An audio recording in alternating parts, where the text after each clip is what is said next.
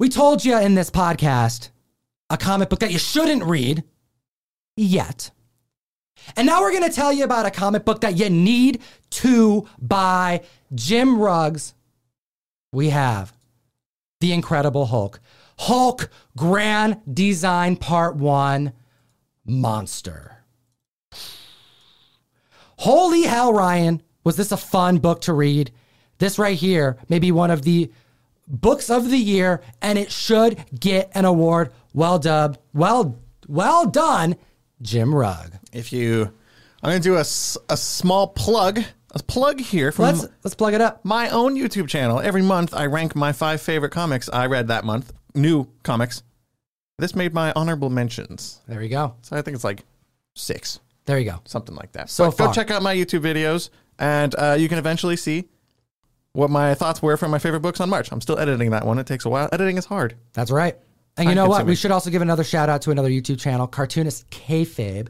Jim Rugg rocks the mic over there with his co-host, and they dive deep into comics. It's an amazing channel. It's a channel that started around the time that we actually started hitting the mic too. It was really cool to see their rise in the comic space, and they do it a superb job over there, going through collectibles, going through comics, and dissecting it through the lens of a comic creator, artist, writer, inker, penciler, colorist. They do it all over there, which makes them just super dangerous when chatting about comic books, because they can take you deep into those books, the creative process, and what they experienced in their life, because they have been in the comic game since they were little. So it's a very different type of view that you get than your standard content creator. Certainly what you get here on our channel. Jim Rugg is an award winner, and he is so damn talented. And I found out, courtesy of a couple interviews that he did, that he got the contract basically finalized right before the pandemic hit. So he's been working on this grand design run. This is it's going to be a 2-issue run, which is going to include upwards of 450. Is that what it is? Maybe it's 500 issues of the Hulk. You would know better than me. It's outstanding. I know the first issue is an overview of the first 300 issues, because that's really when the Hulk was a monster in the comics. It's a very monster of the week type of comic book, up until you get like Peter David on the run. And that's when things get more personal, more madness. And that's what the next issue is going to be, which is coming out this month. May. Comes out in May. Does it say? I think it comes out in May, because April was this drop. I think May is This was March. Drop. This was the very end of March. Oh, okay, my bad. This was March, and then this month in April, that's when you get the second one. So it's done. It's superb. And why don't we chat about what the grand design is? Because we've had a Fantastic Four grand design. Jim Rugg's co-host on Cartoonist Kayfabe did X-Men grand design, which is also a masterpiece. And this marks the third one that Marvel's done. What is X-Men, or rather, what is the grand design? It's a type of book that takes a very zoomed out look at the entire history of a certain character or team, in the X-Men's case. Or Fantastic Four even. Correct. And that's it. They're usually really, really short. There were only 2 of the Fantastic Four issues. There's going to be 2 of these Hulk ones. I think there was 3. There's been a few different of the maybe? X-Men grand designs, but that's because the X-Men have so much there. Right. But yeah, at its core, it is just a big zoomed out look at the entire run of a comic book over the decades. Absolutely. And it's an amazing thing to think about how this was created. It took years to make. It came out over this last week, or over this last few weeks. You can get this at comic stores. And let's hold it up, yo.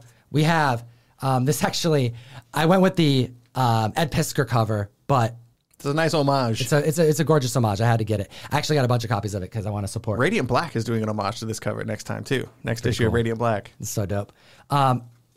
Taking upwards of 300 issues. This is a fat comic too. I think it's like, what, $6 cover price on this $6 cover price, but like 40 pages of comics, or of comic art, you know?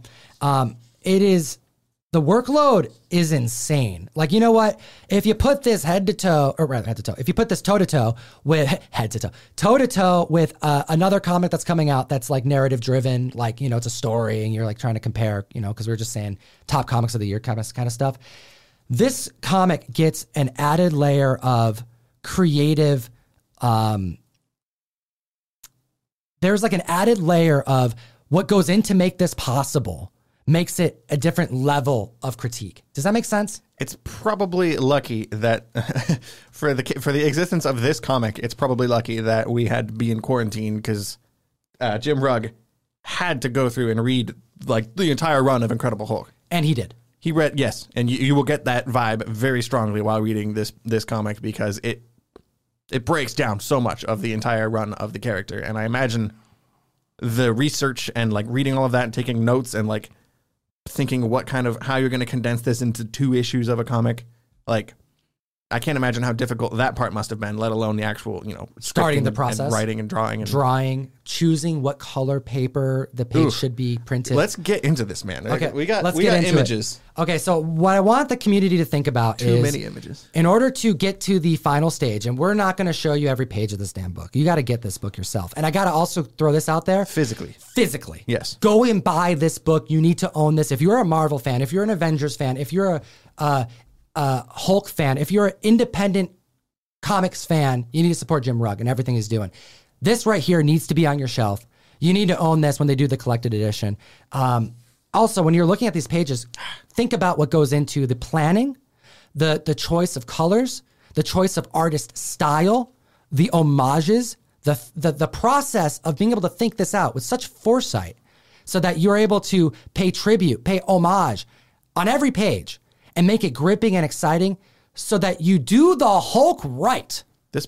Reading this book will make you think about how a comic is made, which isn't usually how, when I sit down and I read a comic, the best times are when I just get swept away and I'm not thinking about anything other than the story. Right. But this book, I get caught up in how it was made. How did they do this? How did this one guy do this? Because this is all Jim Rugg, which is it's kind of mind-blowing that he handles all the colors in here too, especially. It's kind of a necessity for it to be all him because the amount of planning is so extensive that there's already so much of an additional workload that splitting it with someone would first kind of dilute it because those who've done grand design in the past have done it all themselves. So you're not just getting a Hulk, a condensed version of the Hulk. You're getting a condensed version of the Hulk done by Jim Rugg. One person's vision. Yeah, and it really showcases here in all the art. And look at this. This is the first page, and you're seeing so much. You're seeing Bruce Banner. You're seeing him change into the Hulk. You see his love, and you see the Avengers, and you see Abomination, and you see Doctor Strange, and you see I love the 4 Hulks on the corners, like the 4 different art styles. Notice the paper choice. This is like OG paper choice. That's why you need to read this. Distressed. So I saw interviews with him as mentioned, and he mentions he describes the process of just one panel and figuring out by testing what it looks like on this type of paper, what this looks like next to this choice of color, because during different eras of the Hulk, we have different changes to the medium where they were limited with what color palette they can choose.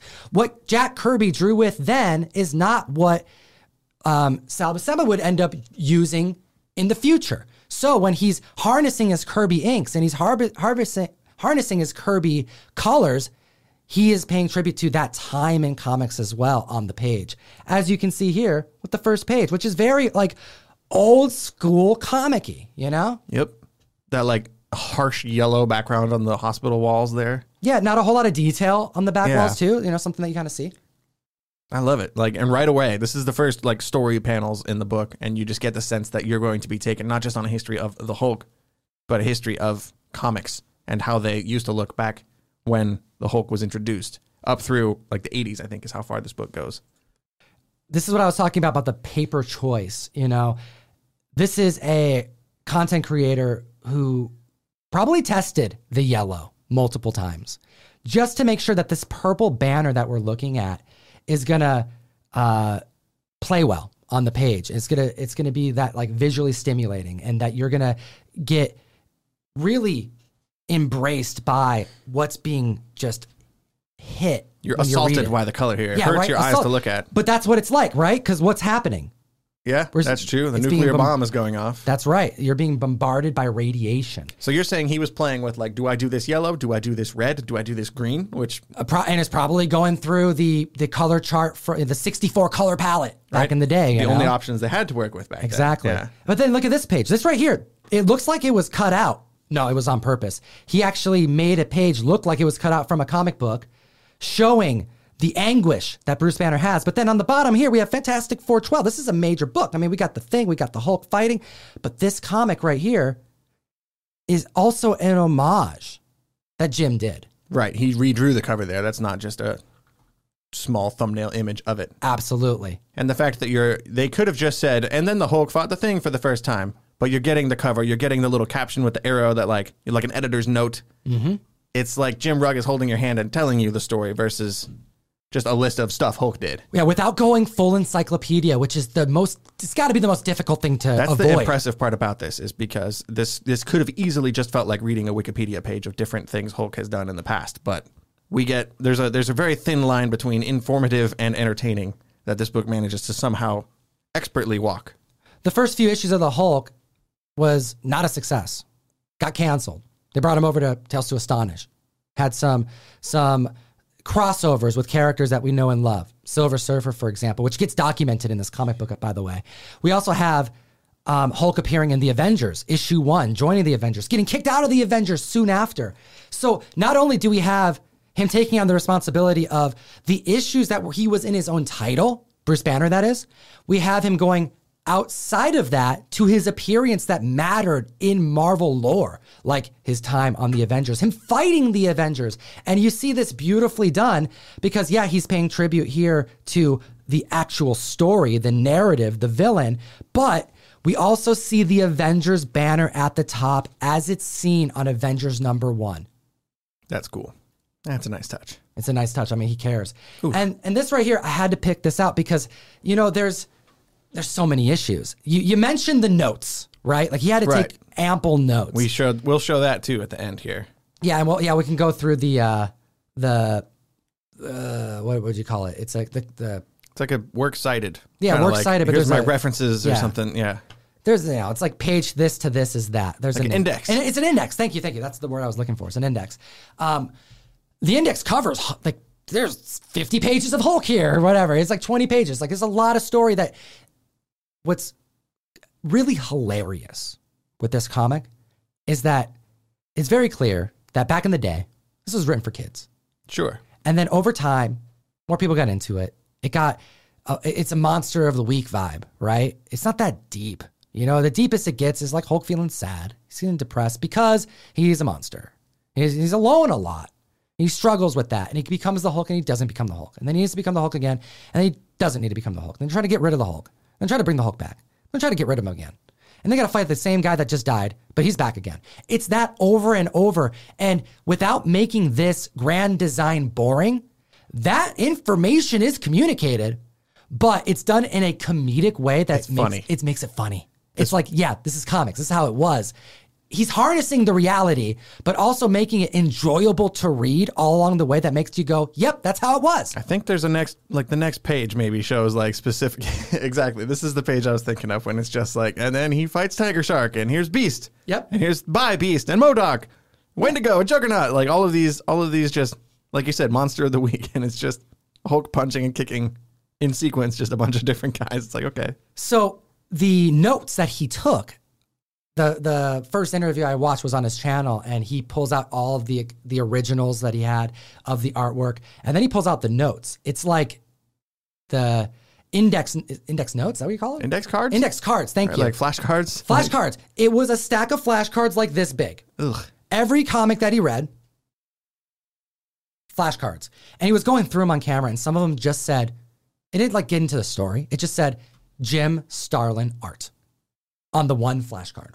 Because like that's what he took away from. It's like that's what he took away with after reading. It's like I gotta make sure to get my Starlin in there, my Cosmic. I gotta make sure to get the She-Hulk in there. I gotta make sure to get the Abomination in there. Doctor Strange is a big player in these comics too. I gotta get him in there, and he does. But before he can get to this, he has to do that other workload, which is why this book is such a big moment for not just this character, but for the creator, but also for comic readers to look at and go, man, there's such a tremendous amount of time that's been put into this. Making Hulk fans happy, but even getting newer Hulk fans, because I think this right here was the perfect time to drop this book. I don't know about you, dude.